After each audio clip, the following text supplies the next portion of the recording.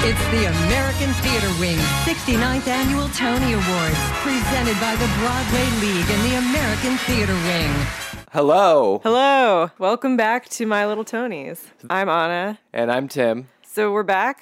We're ready to dig into a new season, and this is going to be our most recent season yet. We're going to talk about 2015. Caption, the 2015 Tony Awards. These were held on June 7th, 2015. The new musicals that year were Fun Home, which had 12 nominations and 5 wins, An American in Paris, which had 12 nominations and 4 wins, Something Rotten, which had 10 nominations and 1 win, and The Visit, which had 5 nominations and 0 wins. The new plays were The Curious Incident of the Dog in the Nighttime, which had 6 nominations and 5 wins, Disgraced, which had 1 nomination and 0 wins, Hand to God, which had 5 noms and 0 wins, and Wolf Hall Parts 1 and 2, which had 8 nominations and 1 win. And this was a big season. Yeah. I think that there were 37 new shows, including plays and musicals, and 22 of them received at least 1 nomination. And there's something kind of unusual this season, which has only started happening within the last few years, which is where shows that are not nominated at all still perform, because really the only thing you need to perform at the Tonys is money, to pay to do it. So there were 3 shows that got 0 nominations that still performed: Finding Neverland, It Should Have Been You, and The Revival of Gigi. Well, The Revival of Gigi did have 1 nomination. Oh, fuck, you're right. It didn't get nominated for Best Revival. Best Revival. So normally it would not perform. There were 10 new musicals that season, and 6 of them did not get a single nomination, which is kind of insane. And we'll talk about those a little more next episode, or this episode if it comes up. Who knows? Including the Tupac musical, Holler If Ya Hear Me. And we also have, I totally forgot until I was looking at this. This was the year of the Sideshow revival that ran even shorter than the original production, did not get any nominations. Everyone said, no thank you, Sideshow. Again. This ceremony was hosted by Alan Cumming and Kristen Chenoweth. Checking back into the 2005 Tony Awards, which up until this point was the most recent ceremony that we had covered, I think that they kind of figured out a lot of stuff. Yeah, for sure. And they started doing the kind of controversial thing that actually the Oscars are in trouble for, although they just said they were going to reverse it, which is showing some of the awards off screen, like some of the important awards during the commercial breaks.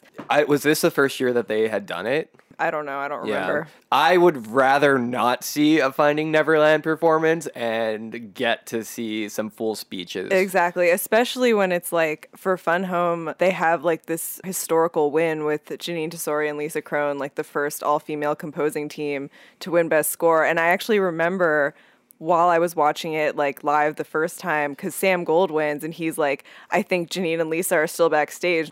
And I think Janine and Lisa aren't, they're still backstage. So they're gonna have to watch this on YouTube later.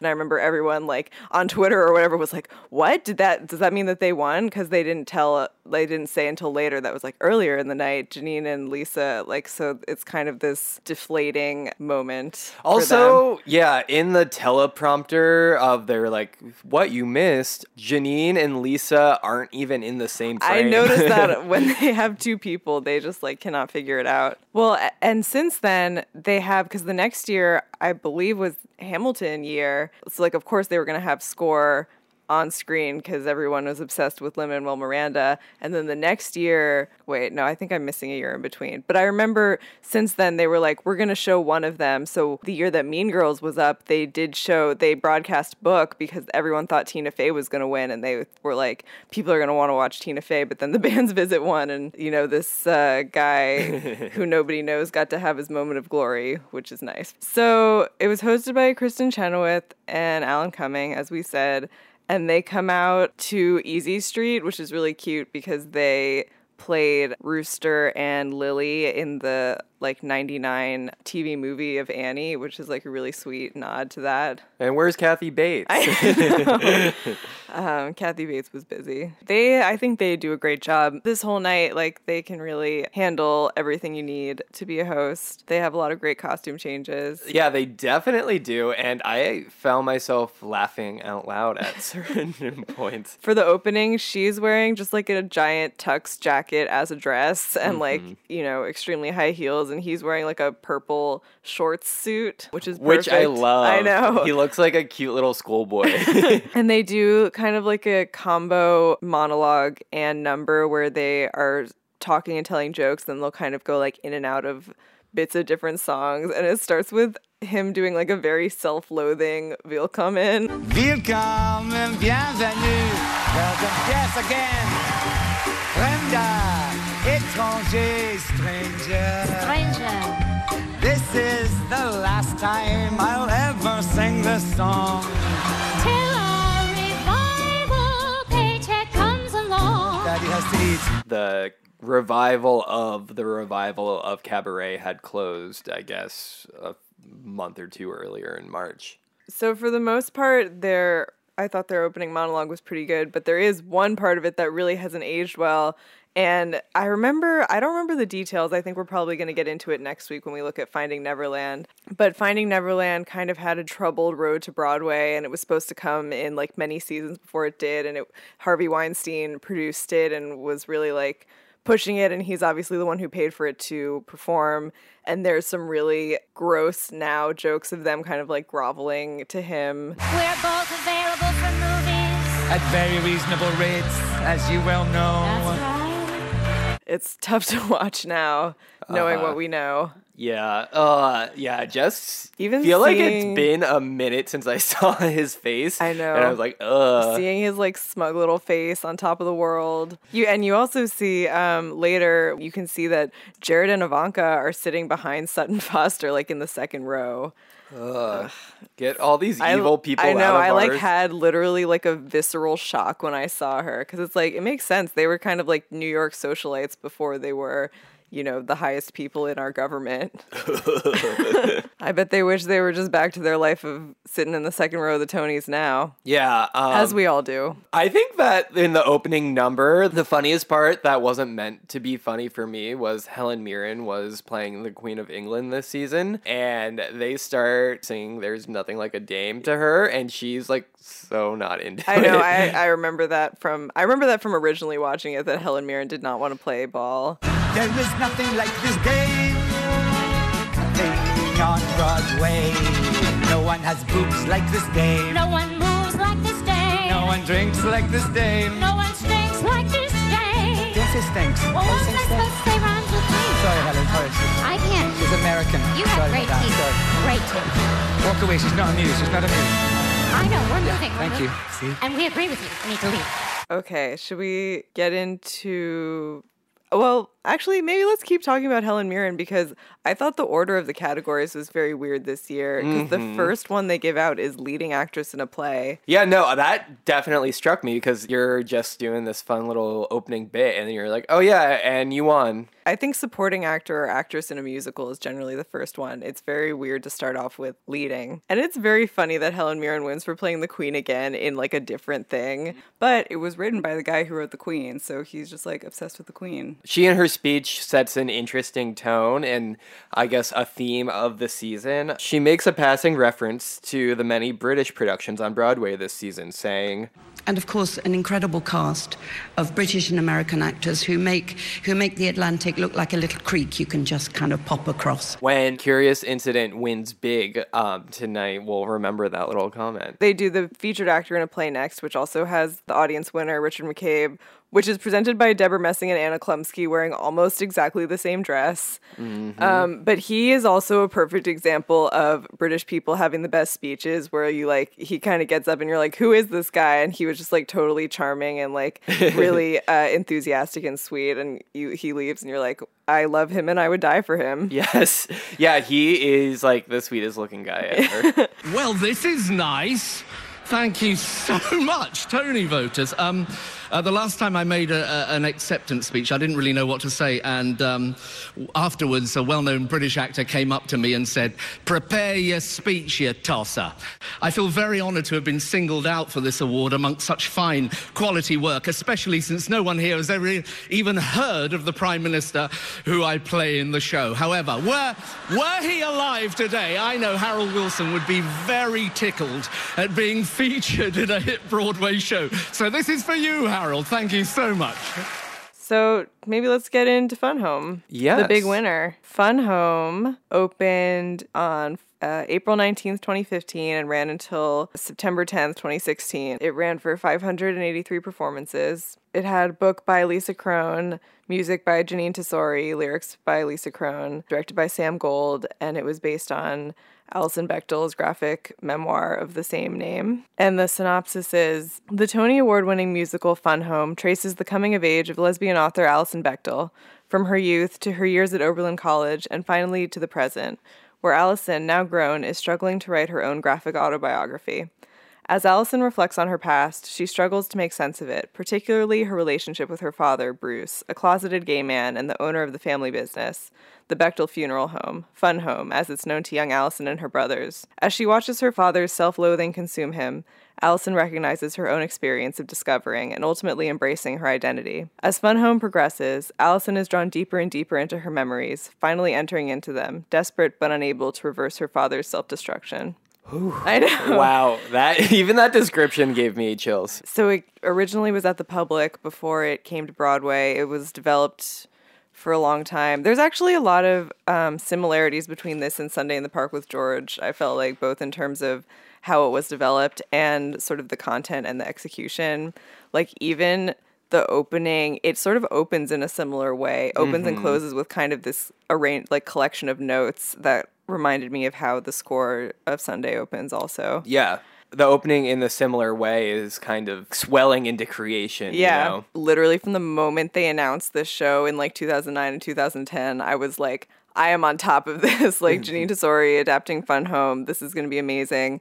And I literally went to the second preview at the Public because I was like, I got to get in on this. And I saw it twice at the Public and once on Broadway. And I was just totally obsessed with it. And every time I saw it, it was really amazing. That's interesting because I think that probably the biggest difference between the Public version and the Broadway version is that at the Public it was performed in like a traditional proscenium arch, whereas Circle in the Square, as we all know, is theater in the round. Yeah. So do you think that that changed it drastically? It sort of made it feel a little bit more, like a little more voyeuristic in a way, like you're really peeking into this woman's like private memories and private moments, and also like how you have the ability to really see it literally from different angles, and there's like parts where you can't see people's faces and like, you know, the other people in different parts of the audience are experiencing it in a different way, I think. But content-wise, it was pretty much the same. And like in terms of, I remember there was like another song for Small Allison in the beginning that was replaced. But the pieces were pretty much all there at the Public. I think that one thing I do want to mention about it being at Circle in the Square, and it feels like there are blueprints on the stage. Yeah. And I think that being able to look down at that and the way that prop elements are lifting in and out of trapdoors and stuff, I think that from that vantage point, it really makes it seem as though you're sort of like looking at a little miniature. Yeah, totally. I think it's so amazing that this show not only made it to Broadway, but also at the Tonys, it won Best Score, Book, Director, Actor, and Musical. And it had a really healthy tour. And even still, I feel like I was just in Buffalo last weekend, and there is a production that's being mounted in the spring. So this is like a piece of material that seems very non-commercial and not necessarily adaptable to theater, and that was something that they struggled with a lot. You know, Alison Bechdel says a lot that she was very nervous at first. It must be so crazy to like see not only your life story on stage, but to see you like being portrayed at 3 different ages. She said that she like texted Beth Malone, who plays her as an adult, and says, I feel like I've learned something about myself watching you. It's such a unique and intense experience that nobody else knows what that's like. This is from a Slate article about the development of the show. I asked Bechtel, who is obsessive about presenting a truthful version of events in her autobiographical comics, how it felt to hand over her story to someone else, knowing that the adaptation would inevitably involve inventions and conflations. It almost felt like a relief, the burden of accuracy being lifted, she told me. I feel like they get at something more essentially accurate than I was able to do. They understood the emotional backbone of the story better than I did, which was disturbing. What's more, she says her lack of intimate connection to the new format made it easier to let go. I have so little relationship to theater, especially musical theater. As a form, it's very alien to me, so I didn't feel very proprietary about it. I just let it go. And they also talk about how important it was to them to have current Allison in it, like to have it be from the perspective of a gay middle-aged woman, which is very underrepresented in the Broadway musical, especially in such like a complex and like sensitive way, the way that they write her. I think that, you know, it makes sense that Lisa and Janine did such a good job taking over, and hearing the 3 of them, Allison, Lisa, and Janine, speak about this in interviews and roundtables, I think that there were parts of the story, of Allison's story, that didn't necessarily translate into theater. And I think that also while writing Fun Home, Allison's mother was still living, and she felt really uncomfortable sort of putting words into her mouth, or, you know, having the mother's voice as defined as it became in the musical. But it was interesting to hear Allison talk about letting control go over to the team and saying like, oh, well, this didn't happen, but this surely could have been something that happened. And like, it's not changing the fabric of the narrative to like suggest that, you know, A, B, or C happened if it helps create like a more cohesive story. It seems like it was probably tough because the chronology of it is so like splintered. It kind of jumps back and forth between present day, her as a child, and her in college, but it never feels convoluted, and it really feels like it's building towards an emotional climax in a way that like is very impressive and very effective. Yeah, it's really taking the cartoon cell and bringing it to the stage, which is not, as we learned from the Doonesbury musical, is not very easy. They say that originally Allison's drawings were like a lot more involved in it and like represented on stage. And I think it's smart that they ended up taking that away and just sort of having her working in kind of an abstract way. And they have that device of her being like, caption, you know, blah, blah, blah. So you can see that she's working on the book, but it's very theatrical. Yeah, I think for me, the piece of theater that while it's like very different in tone and the subject matter of How I Learned to Drive is very intense, like I think that the way that it jumps through time and has the, you know, older Allison being the person who's writing her own story, it reminds me a lot of Paula Vogel's How I Learned to Drive. Yeah, and they have a list of the works that they referenced while they were working on it. They were reading Sondheim's 2 books, Finishing the Hat and Look, I Made a Hat, the librettos for A Chorus Line and The Who's Tommy, and plays in which actors directly address the audience, like Our Town and The Glass Menagerie. Mm-hmm. And it's funny that they bring up The Glass Menagerie because that's also a reference point for Caroline or Change, which is really like in the same lineage of this show. Also music by Janine Tesori. But that you know, closed in 3 months. I was sort of thinking about why that show failed and this one was much more successful. And I feel like, first of all, there are a lot more moments of joy in this one, and that one is a lot darker.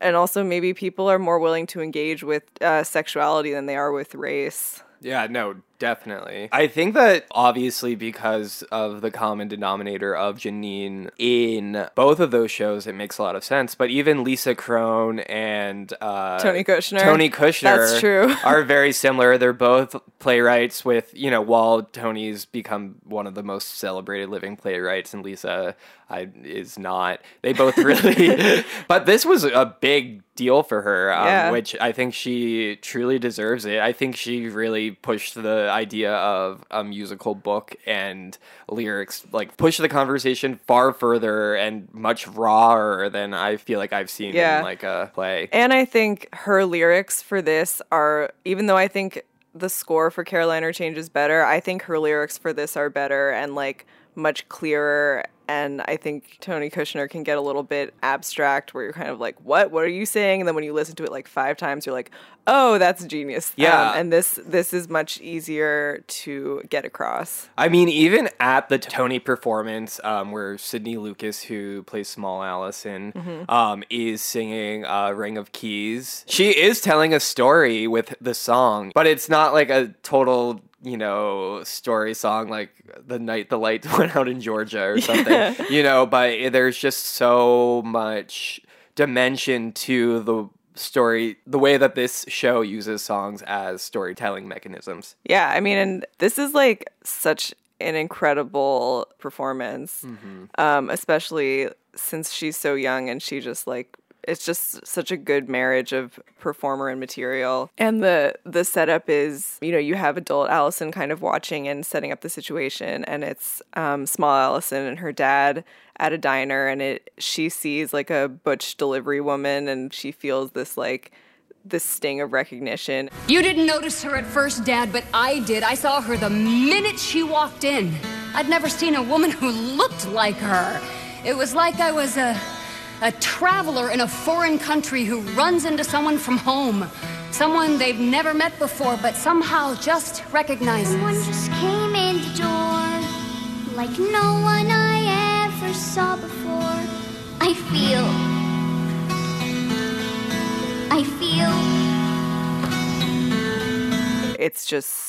it's such a good song. I remember the first time seeing it that second preview, I was like, that is the song. That is the moment of this show. And Lisa Kron actually talks a bunch about how she really struggled writing the lyrics to this song to not have it be something that people would laugh about, not have it be not list sort of stereotypical butch characteristics. And this is also from the Slate article. Kron was worried that audiences would laugh at that last song. I really struggled with finding language to describe the butch stranger that I didn't feel was a trigger for a straight audience, she told me. As a Tony voter, Kron sees every Broadway show, and she has grown weary of a tiresome trope. In several recent musicals, there was a moment where someone would say the word lesbian as a non sequitur because it was funny. I'd be so on board, and then I'd be slapped in the face by it. It was just like, this character's a joke. This is not a person. Can one new musical overcome years of lazy stereotyping? In the Fun Home preview that I recently attended, no one giggled when young Allison sang Ring of Keys. Instead, the song elicited gasps of recognition. Your swagger and your bearing and the just right clothes you're wearing, your short hair and your dungarees and your lace-up boots and your keys. Oh, your ring of keys. And Sydney Lucas, who I think she's probably around 11 at the time of this performance, but I think she was 9 when she started with the show, and her performance is so real, and she's got the big camera right in her face, and it's just so perfectly modulated. I really like that her voice is it's childlike. It doesn't sound overly trained, or it just feels so honest and so raw. Do you feel my heart saying hi in this whole luncheonette? Why am I the only one who sees you're beautiful? No, I mean handsome. And I think that in terms of a Tony performance, they could have opted to do 2 maybe showier numbers. Yeah. And also in a cast that has Judy Kuhn and Michael Severus choosing to focus on this song that's exclusively sung by, the youngest cast member that, is, as we both agree, one of the defining moments of the show, speaks to how I feel like the production team behind Fun Home is putting the art over the commerce aspect, but also still succeeding at the end of the day. Yeah, and it's It's really incredible that they were able to keep it, like really keep the spirit of the original and keep the darkness, keep the complexity in this kind of modern theater climate. And I think that is, not just, it is because they developed it in like the nonprofit sphere first and took such a long time to do it. And they were all really surprised when it got to Broadway. Yeah. We mentioned Sam Gold wins Best Director. He's like a very young director who is, at this point really just directing like very cerebral, a lot of he works with Annie Baker a lot. Yeah. Isn't he like married to her sister or something? To Amy Herzog. No, I feel like he has some sort of connection where he's married, he's like married to someone in her inner circle. Noah Baumbach's brother is married to Annie Baker. Oh, okay, that's what I'm thinking of. And we talked about in 2005 how Ben Brantley hated everything and was very stingy with his raves, but he loved so many things this season, and he raved about Fun Home both at the Public and on Broadway. And I know Ben Brantley is like has his issues, but when he gives like a well-written rave to something that I agree with, it's just like chef's kiss delight. So here's a little excerpt from his review of Fun Home at the Public. This musical setting is one of those halls of mirrors, both familiar and unique, where most of us grew up. It's a place where the images of who you once were always linger, and where no matter how hard you try, you can't look at anyone else without seeing some of yourself. Such is the curse and comfort of belonging to a family. Like Tennessee Williams' The Glass Menagerie, now in a revelatory revival on Broadway, Fun Home is framed by the questioning recollections of an artist, in this case a cartoonist, who turns the shadows of her past into pen and ink. This is not to imply that the people thus summoned are anything less than flesh and blood. If many American musicals these days seem to turn their inhabitants into cartoons, this show, inspired by a comic strip-style book, has paradoxically created characters who are highly multidimensional. Fun Home, splendidly directed by Sam Gold, uses the ineffability of music and the artifice of theater to conjure a fourth dimension, that element of the unknowable that exists in all of us. Its universality comes from its awareness of how we never fully know even those closest to us, and the undercurrent of grown-up secrets intuited by children that exist to some degree in every family. Children begin by loving their parents, Oscar Wilde wrote. After a time they judge them. Rarely, if ever, do they forgive them. Every phase of that epigram seems to be taking place simultaneously in Fun Home. But this show has room for forgiveness, too. It knows that in those endless enigmas we call family, judgments are never final, and love never fades altogether. Within such uncertainty, Fun Home finds a shining clarity that lights up the night. Aww. Yeah, Ben definitely has redeemed himself. I know. Oh, and it recouped its investment. It didn't run super long. It and The Band's Visit are the two shortest running Best Musical winners in the past 10 years. Yeah. But in the past few years, and I think The Band's Visit will have run for like 2 more performances than Fun Home or something like that. Since it is such a small show, there's only 9 people in the cast, a 7-person orchestra.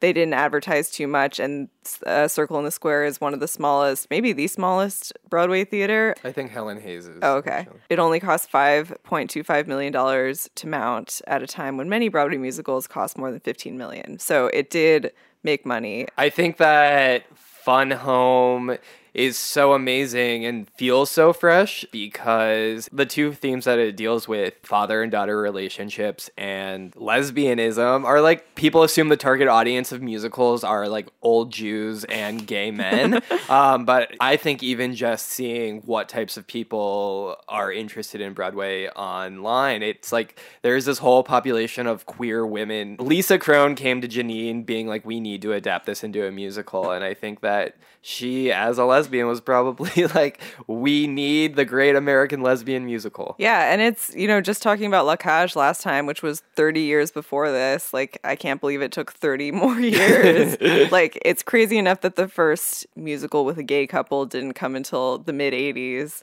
The first lesbian musical took until 2015. And I guess like the last thing about the score that I feel like I need to get off my chest, it's just so complex and nuanced. Like I think it's working on so many different levels. Like there's like elements of TV jingles and like 70s pop music that find themselves in there. You could see that Janine Tesori is classically trained and like has like a real knack for this like idea of Allison like digging through the archives of her memory, and there are like certain tinges to it that just feel like she's like digging and like hitting a nerve, and it's amazing. It's so amazing, and like it's just so moving. Like, even though I loved the show at the time, I had never listened to the cast recording because I knew it would just upset me.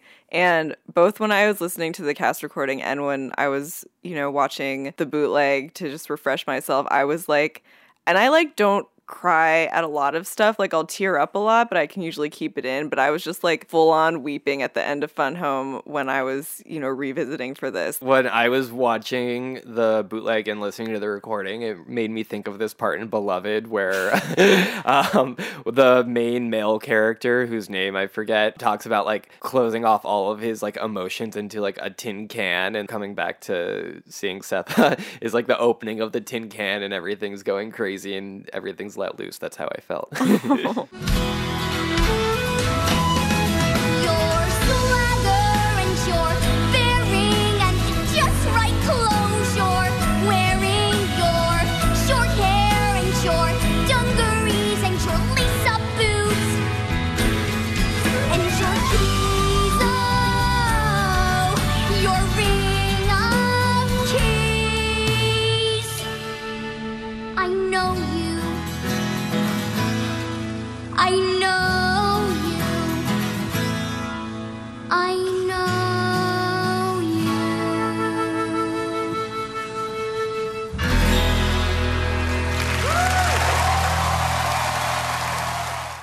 I think that with Fun Home and the band's Visit winning in the past few years, it really gives me hope for Broadway. Yeah. And that like these smaller, more adventurous pieces of work can survive and people are behind them and interested. Because Fun Home did have a pretty strong challenger in American in Paris. And I actually didn't realize until I was just looking at it now, but it did pretty well for itself. It won 4 to Fun Home's 5, so it's not like Fun Home was a sweep. It just won all the important ones. And I think that the ones that it did win were places where Fun Home, like, just because of the scale of it, didn't really have a bunch of choreography. Like, I thought the set was cool and served the purpose of the show, but it wasn't anything. No, the American in Paris set was really amazing. But I do think that On the Town should have won choreography. But we'll get into that later. It's funny because I saw every show that we're going to be talking about this episode. So it's interesting to like sort of go back and revisit and see if I feel differently. And the answer generally has been no. I feel the same about all of them. What was your American in Paris going experience? So I saw it kind of late in the game. The original cast was still there, but Robert Fairchild was out, and I saw the understudy, which I think also maybe impact how I felt about it. I went in expecting to really love it, and I was very underwhelmed by it, and it really left me cold, which I think we're going to explore. But part of it also, which is not their fault, and I don't like to blame my experience at a musical on my seats, but that does affect your experience. This was one of the only times where I was in literally the back row of a theater, and at the Palace, the balcony is raked very steeply, so it's like really... Like I got in my seats and I kind of got vertigo, and I was like, am I going to throw up at this show? So that definitely did not help. They did like a professional filming of the West End version. And so watching that, I was like, oh, it's nice to see everyone's faces. But then I realized that it was not the same cast except for the 2 leads. Mm-hmm. I didn't hate it, but I was glad that Fun Home won. And I liked On the Town a lot more than this, which is similar in many ways. Yeah. And American in Paris played at the Palace Theater from April 12th, 2015 to October 9th, 2016. So that gives us about 623 performances, which actually isn't that much more than Fun Home. And the book was by Craig Lucas, who we know as the book writer and playwright who wrote the script for The Light in the Piazza. Music and lyrics by George and Ira Gershwin. Rob Fisher did the musical score arranging and supervising. He was the man who was retrofitting the Gershwins' music into this show. Directed and choreographed by Christopher Wheeldon, and the show is loosely based on the 1951 American musical of the same name that starred Gene Kelly and was directed by Vincent Minnelli. Set in the French capital in the wake of World War II, An American in Paris tells the romantic story of a young American soldier, a beautiful French girl, and an indomitable European city, each yearning for a new beginning in the aftermath of international conflict. All of the reviews for this were raves, but I was very underwhelmed, and here's why. First of all, even though it is a Gershwin score and Gershwin was a theater composer, it is still a jukebox musical, and like, not only did they add new Gershwin songs for this, but like the original movie also is a jukebox musical. So I think it's really hard to do like a serious story as a jukebox musical. Like Mamma Mia is one thing, but if you're really trying to have like gravitas, you know, these songs are basically like 1930s pop songs in the way that they're constructed. Like they don't really advance the character, like they kind of provide texture, and some of them felt really shoved in there. And then plot-wise, I really, like, a personal pet peeve of mine is like a story where it's about three guys in love with the same woman.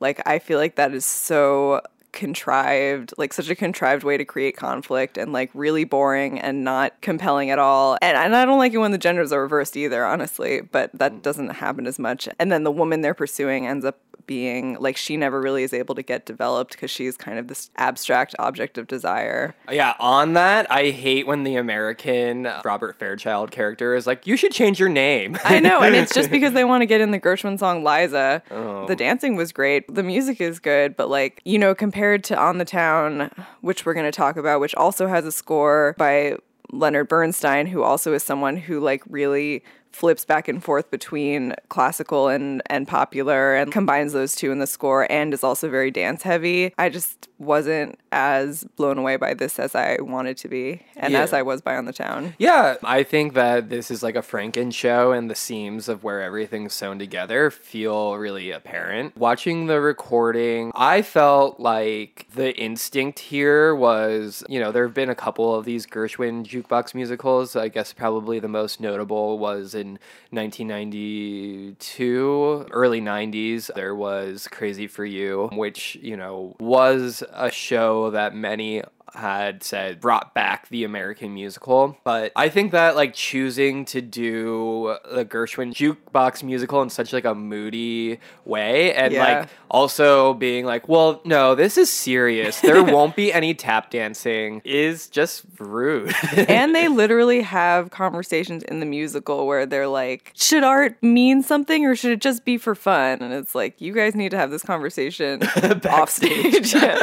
So this is from a New York Times piece about ballet on Broadway. This is a script in which the characters clunkily debate whether art should expose life's dark underbelly or cheer people up, in which they inform one another and the audience that art is important, but love is more so.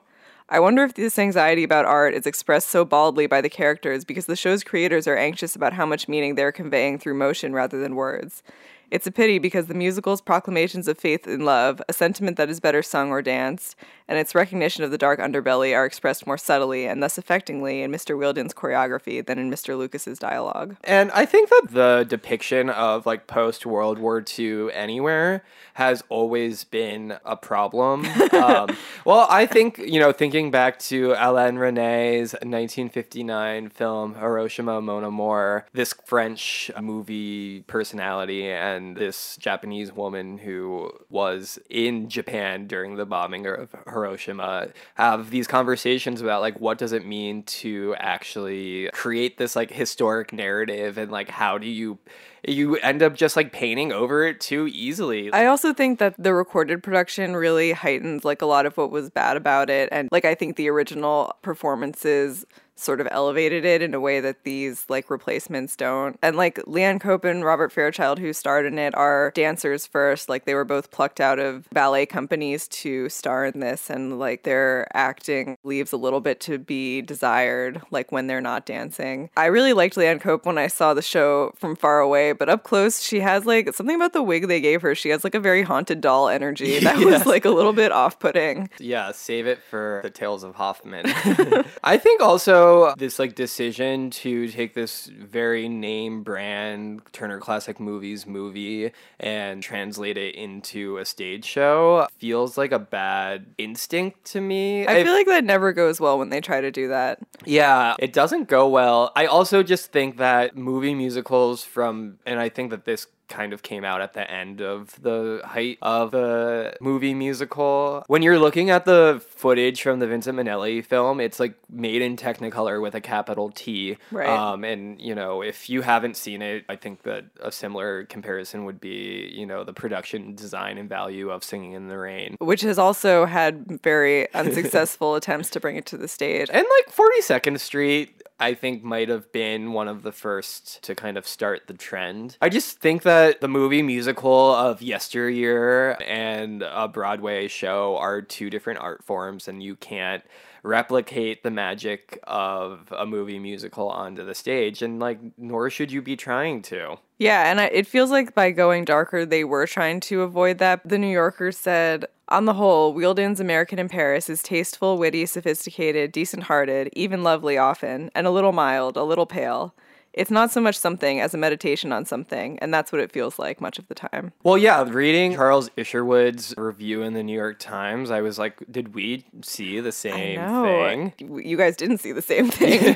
He saw it in the theater, and we saw the West End film recreation, which always is going to lose some of the magic. Yeah. But it's still the same material. I think learning a little bit about Gershwin and An American in Paris is an actual, like, an orchestral piece that he wrote while he was living in Paris. And in the movie and in this, the crowning jewel of both the movie and the stage musical is this, you know, like 15-minute ballet sequence that is set to the Gershwin music, which is like... It's amazing. It's amazing. And I think that looking at Gershwin's career, he died tragically young, or not tragically young, but... Pretty young. 37. Yeah. I would say that's tragically young. Yeah, it's actually really interesting to read about because he had a brain tumor and like kind of read about his behavior like leading up to like them actually finding out. He's like, why do I always smell burnt rubber? Oh no, that wacky Gershwin. You know, he was writing music for movies. He really was kind of a jack of all trades. It would be interesting to see like what his conception or what his take on this would be, because I think we both agree that this is like a really sterilized version of, you know, really beautiful music and dancing. Yeah, agreed. So for the performance, this was like a really medley heavy performance year. I think that's one thing back when the Tonys were like, you can have like 7 to 10 minutes, but now the performances are like 4 minutes. Whenever they do medleys, it's like, hey, remember we got this song, we got this song, and we got this song. And it's like, what just happened? Mm-hmm. And I think the most successful performances of the night were the ones that just did one song, like Fun Home and also Something Rotten, which we're going to talk about next time. Both of them did a great job selling their shows. But this wasn't a terrible medley. They started with doing a little section from the American in Paris Ballet, which is smart because I think, you know, Robert Fairchild and Leanne Cope's dancing together is like really the most compelling and like electric part of it. And then they do a little bit of Swonderful and I Got Rhythm, that's the part where they're like, we got this song, we got this song, we got all your faves. Wonderful, marvelous, she should never be. Soft eyes, paradise, what I love to see. And I'm sure that they filled a lot of seats and sold a lot of tickets. Yeah. It's like interesting for me. And I think that I also feel this way about Shakespeare. It's like, what is the upper middle classes, like college educated's obsession with like these things from yesteryear that like I don't think people are actually questioning if they like or if they are good, but are investing their time and like mental energy into these things that they think are like highbrow and like things that you should like. Totally. Which nothing against George or Ira Gershwin. Like I think that, you know, they're a really important songwriting duo. They're really important American artists, but yeah. I also kind of question like people being like, oh, Gershwin, I know that name. Yeah. Of course I'm going to see An American in Paris and Crazy for You. Yeah, and I get why people keep trying to do it with Gershwin because Gershwin and the Gershwins, because they are such an important songwriting team in the history of Broadway. Like, their legacy is incredibly important, but most of their shows were written in sort of a pre-book musical era, so it's like you can't really do anything with those songs. And then you have Porgy and Bess, which is very problematic in many ways. And, you know, American culture has been trying to grapple with it for the past 80 years, semi-successfully. So it's like, what are you going to do? You just got to keep trying to make these Franken musicals about him. After the performance, there's like this funny kind of awkward moment where they have Alan Cumming leading us into commercial break while I Got Rhythm is playing, and he sort of starts singing along to it, but it seems like he's just singing along to it because they're like not cutting, and he's trying to just like kill time, and he's like, got Skyland, Bryan Cranston. My name's Alan, don't want to sing anything more. And I think the last thing I'll say, tying it back to the rest of the season, doing this show, You Can't Take It With You, On the Town, and On the 20th Century is like a solid mood. That I think we'll look back at 2015 even more distance and be like, oh, that was kind of interesting. Well, and that's why it's funny that Fun Home and Curious Incident, which are both extremely contemporary, are the ones who ended up taking the top prizes. Like, we had all of this nostalgia, but it wasn't necessarily what rose to the top that year.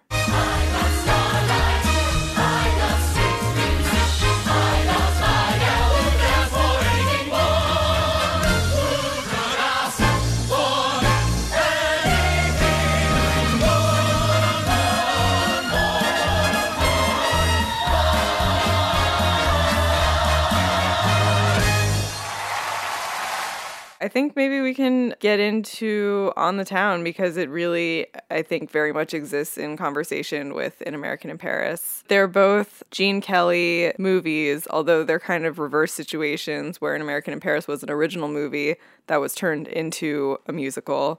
And then this was a musical that was turned into a Gene Kelly movie where almost all of the score was removed. On the Town it was at the Lyric Theater. It ran for a little under a year. It ran from October 16th, 2014 to September 6th, 2015.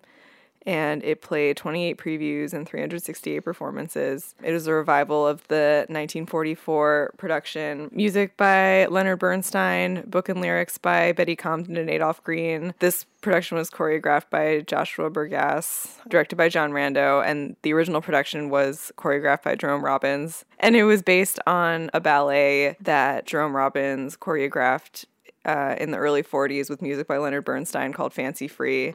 And he was like, y'all want to expand this into a full musical? And the synopsis is, fun-loving sailors Gaby, Chip, and Ozzy have 24 hours of shore leave in New York City, and they want to make every second count.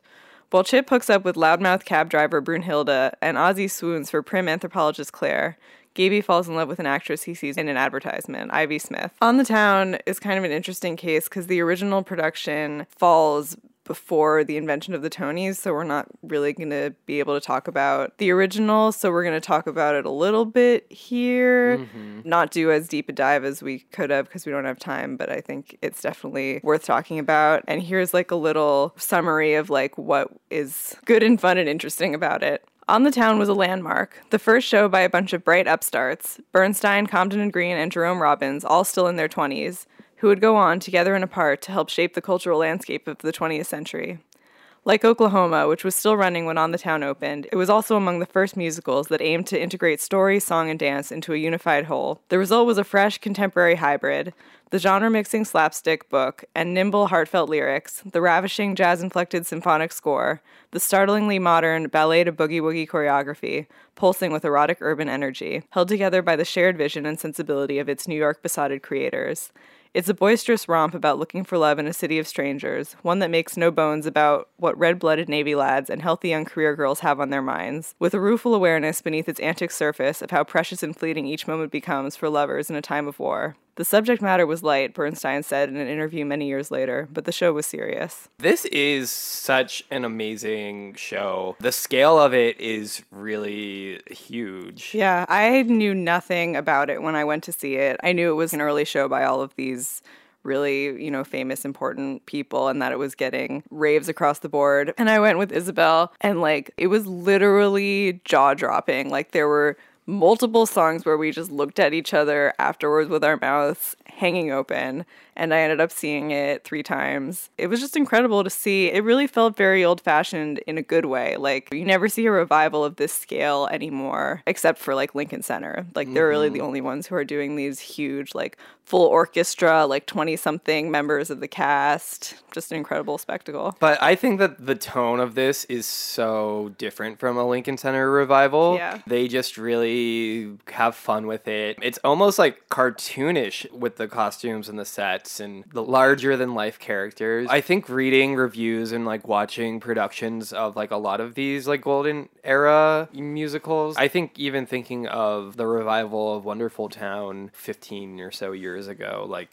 everyone's kind of like, this is great nostalgia value, but like the show doesn't really hold up. I was like convinced that the book had been rewritten. And I grew up listening to the 1960 studio cast recording. So I like knew the show. I knew like kind of the hits of the show, but I had no idea that the book was so good. And the dancing is such an important part of it. Like I didn't know going into it, and I should have known, it was a Jerome Robbins show, but like there are so many show-stopping dance numbers. There's an incredible dream ballet in the second act that is just like take your breath away amazing. And going back to the cartoon nature of it, Ben Brantley writes in his review, "On the Town traffics in 2 kinds of exaggerations, that of the earthy, even dirty cartoon and of the gossamer romance of poets.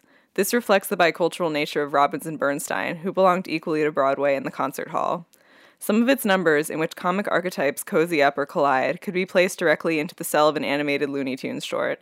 Others could slide seamlessly onto the stage of the Paris Opera. This On the Town makes you forget that such contrasting sensibilities could ever be considered irreconcilable, at least in the world of musical comedy. Beowulf bore its simple sliding sets, Jess Goldstein's costumes, and Jason Lyons' lighting evoke the city as a super candy store in which all manner of sweets are on offer. What's surprising is how fluent the entire cast is in both the high and low languages they're required to speak." And the problem with a show like this is that it's going to be a rare occurrence that you would ever see a production of it that's this good. Exactly. That's why I was like, I got to go back a bunch of times because I'm probably not going to see anything like this in my lifetime, like of this scale of this show. In 2005, we were wondering where the dancing robot was, but lo and behold, On the Town has a dancing dinosaur. That was one of the jaw-dropping moments. Like, it really is so... I couldn't believe how fresh and surprising it felt. And I think it helped that I went in not really knowing too much about it, except it was about, like, horny sailors. But, like, it was just so inventive and surprising. Yeah, and I think that something to note, too, with this production is that there aren't really any huge stars attached to it. I think that this was kind of a stamp on the star quality of a few people that were in it. But, it's not like Catherine Zeta-Jones or Daniel Radcliffe. And they were smart because it does really need triple threats, not necessarily in all of them, but definitely the 3 men need to be able to dance really well. And, well, I guess only Gaby really needs to be the triple threat because he has the most heavy lifting to do, both in singing and dancing. But Tony Yazbek is incredible. One thing that did strike me about the production, it being 3 male leads and 3 female leads, I think that there was like a lack of representation people of color wise. Yeah, and they did bring in Misty Copeland to play Ivy. She introduces them at the Tonys. She does, yeah. And it's funny because, like, in the original production was actually notable for how diverse it was. It was, like, one of the first fully integrated shows. Like, it had many people of color in the ensemble, and the original Ivy was a Japanese-American woman named Sono Asado, which was kind of notable, especially since, we were still in World War II when it was happening. Mm-hmm. And there is a kind of a relic of that where they, like, keep calling her exotic Ivy Smith, and it's like Megan Fairchild is not, not exotic. So, and speaking of, you know, connections to American in Paris, both of them starred a pair of siblings, Robert Fairchild and Megan Fairchild, both ballet dancers turned Broadway stars in this 2015 season. So one more thing about the original production. So like the only grown-up around was George Abbott, so who was in his 50s at the time, and he directed it. Apparently at like before the curtain went up on opening night, he like took all the leads aside, which included Comden and Green, who were playing Ozzie and Claire, and he took them all aside and he said, "No matter what happens out there tonight, I want you to know one thing. As far as I'm concerned, you're a very polite group of young people." Which I'm obsessed with. But the funny thing is, so the original production was a hit. It ran for a little over a year, which was like a big hit in those days. But it was arrived in 1971 and it ran for 2 months. And it was arrived in 1998 and it also ran for 2 months. Mm-hmm. And this revival, even though it did run for almost a year, it was definitely losing money for a lot of that just because like the Lyric is such a big theater and it was obviously an extremely expensive production because so many people were in it. And I think it was one of those things, like I remember reading, you know, of course in 2015, I was very actively perusing Broadway World and people were always like, when is On the Town going to close? Like, I can't believe it's still open. Like, I can't believe they're losing, like the producers are just like pumping all this money into it. But thank God they did, honestly. There was such an aggressive advertising campaign. Yeah. That is one show that I remember seeing every subway station, every cab. Also, the poster sucked. Yeah, it was just like very bad graphic photo. Yeah. I'm excited to talk about the second revival from the 90s, which I think George Wolfe directed and Leah Delaria was. Yeah, and Jesse Tyler Ferguson. And even in the one in the 70s, Donna McKechnie played Ivy and Bernadette Peters played Hildy. So they got some future stars in all of them. So the performance, it starts with Tony Yazbek sitting in the audience next to Josh Groban and his date Kat Dennings singing Lucky to Be Me. What a day, fortune smiled and came my way, bringing love I never thought I'd see. I'm so lucky to be me. I am simply thunderstruck at the change in my luck. Knew at once I wanted you, never dreamed you'd want me to. And he kind of like gets up and is dancing through the audience and like gives flowers to Anna Wintour. Oh, yes. And he like brings up Cheetah Rivera and gives her a little twirl. Yeah. And then they come out and they do a little New York, New York. Why don't you look where you're going? You think it was your first time in New York? It is! New York, New York, New York. It's a hell of a time. We've got one day here and not another minute to see the famous sights. We'll find no romance and danger waiting in it beneath the Broadway lights. We've hair on our chest, so we'll be like the best of the nights. Starlight nights. It's all great fun. That score is just so amazing. Like, every song in it is a banger. I feel like Bernstein really just gets how to translate the energy of New York City into sound in a way that a lot of people don't. Like, the dissonance of the opening chords and like kind of the vamps between like scenes and songs. If I, with no context, heard those, would just think of like the hustle and bustle of New York City. Yeah, this might be like the ultimate New York musical. I think it's become such a trope to be like, this show is a love letter to New York City. But like, this is the original love letter to New York City. It really is. And they said that when they were writing it, like Comden and Green were talking to the set designer and we're like, which parts of New York do you want to do sets for? And we'll write them in. And I want to also say that Philip Boykin, who's been in like a bunch of different things in the recent years, who's in the Sunday in the Park with George revival, he plays a couple different smaller parts, but he has such a beautiful voice and he sings that opening workman shipyard number when the boys are coming off the ship, and it's like, yeah. It's a really beautiful way to open the show, like a show that does become so like fast-paced and frenetic for a lot of it, having this kind of like quiet, meditative pre-dawn numbers. It's a very sweet way to start it. There's like a new Jerome Robbins critical biography out by Wendy Lesser, and she's like, the adding of Comden and Green's lyrics really cheapen like what Jerome Robbins and Leonard Bernstein were trying to do with fancy free, and I disagree. I think that these Comden and Green lyrics in book it's kind of amazing how well they hold up. Yeah, and it's the marriage of the high and low. Like, that's what they were looking for, and it kind of sums up New York. Yeah. New York, New York, the hometown, the Bronx is up, but the valley's down, the people lie in a hole in the ground. New York, New York, it's a hell of a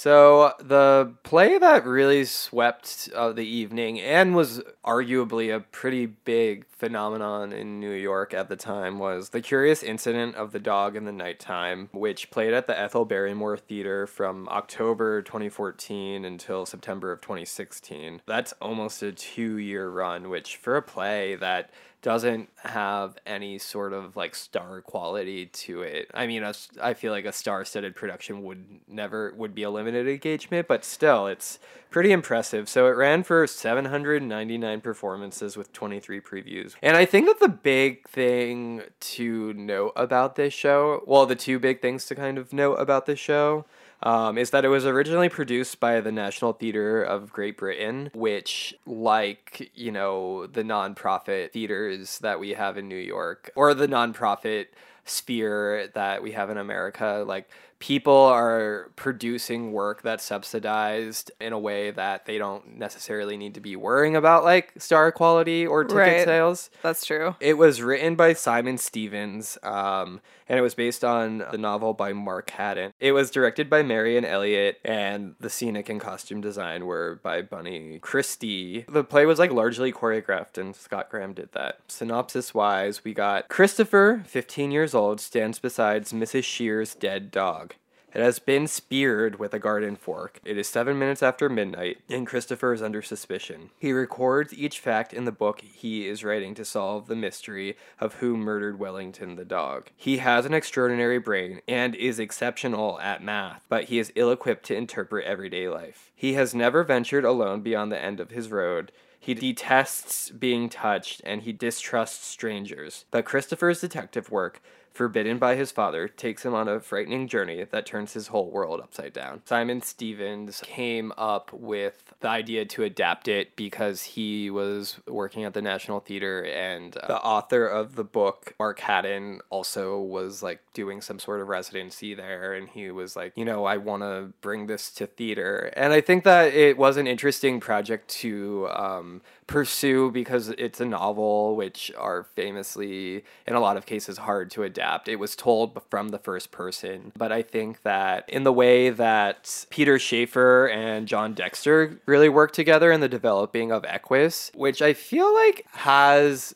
not to equate the young man in Equus's like disturbedness with Christopher's disability here, but I think that there are a lot of similarities in the general spheres of each of the shows. Totally. So yeah, I think in the same way that John Dexter and Peter Shaffer were working on developing Equus, Simon Stevens and Marion Elliott were working on developing this show. I mean, reading a published version of the script, there are very little stage directions, which is interesting because what I think people really took away from this show is kind of like the choreographed spectacle of everything. And I think that Marion Elliott has become such a driving force in the international theater as of late. And I think that part of the reason why, and I think this show illustrates it perhaps best, is that she knows how to translate the media language, or the language of our contemporary times, into like, she knows how to translate them into staged spectacle that don't read as cheap, that aren't just like putting huge video projection screens all over everything.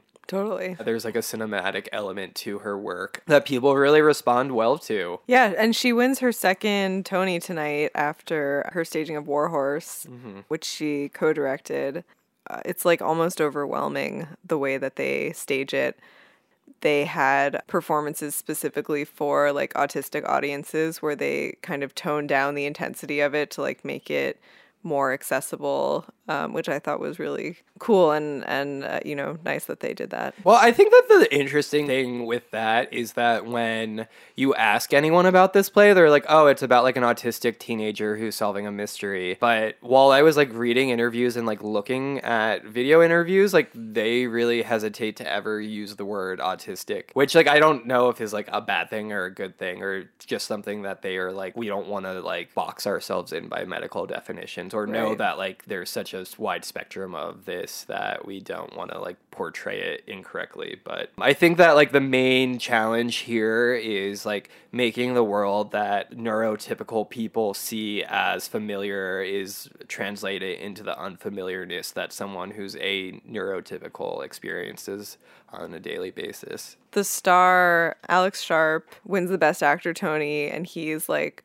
fresh out of Juilliard. He's like 25 years old. And he's on stage the whole time for this show. It's really, and it's not even like, oh, you're on stage. You're like sitting at a kitchen table. It's like you're on stage, like doing all this choreography and like using your body. I think review-wise, I was actually surprised that Hilton Als of the New Yorker gave it like a very favorable review. Yeah. And he, like heralded the script and said that it was like amazing. He says the story is at heart a sentimental one, but in Elliot's hand, we don't feel manipulated, or at least not cynically so.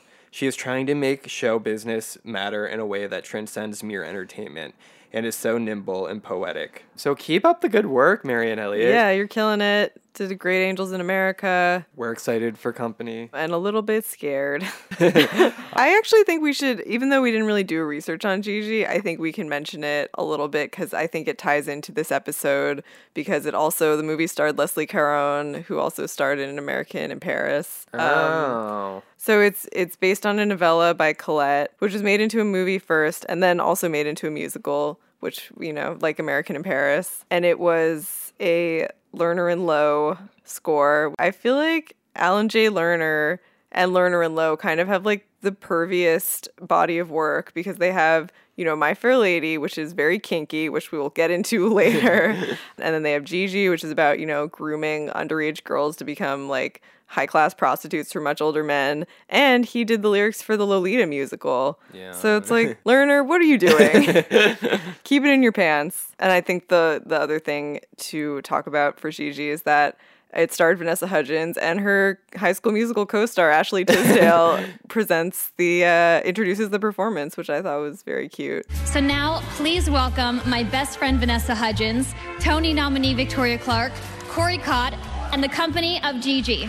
And the performance itself, Vanessa Hudgens is very, very keeping the energy high. Yeah, no, it is actually really astounding. She's like giggling. She's doing a lot of giggling and like running around.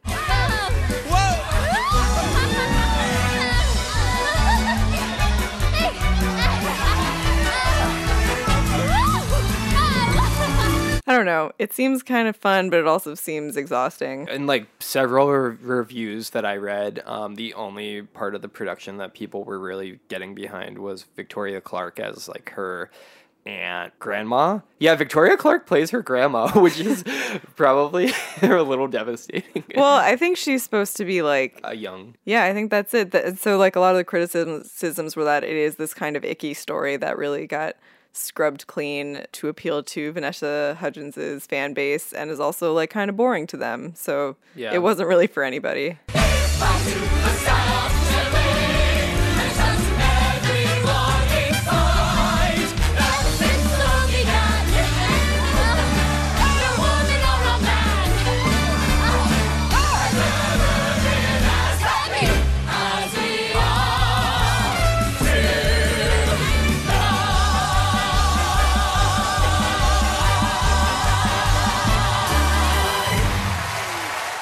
But interesting talking about all the connections is that Gigi is based on the novella by Colette. But Colette, Allison's dad in Fun Home, sends her like a big Colette anthology while she's in college, and For those of you at home who are not aware, Colette is a notorious lesbian. A lesbian with a very cynical view of heterosexuality as expressed in Gigi. Yeah, it's kind of funny that Colette is like prominently featured on Broadway in two different ways. I'm sure the copies of The Pure and The Impure really went up after this season.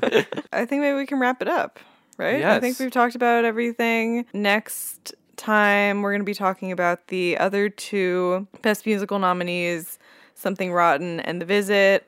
We're going to be talking about The King and I and On the 20th Century.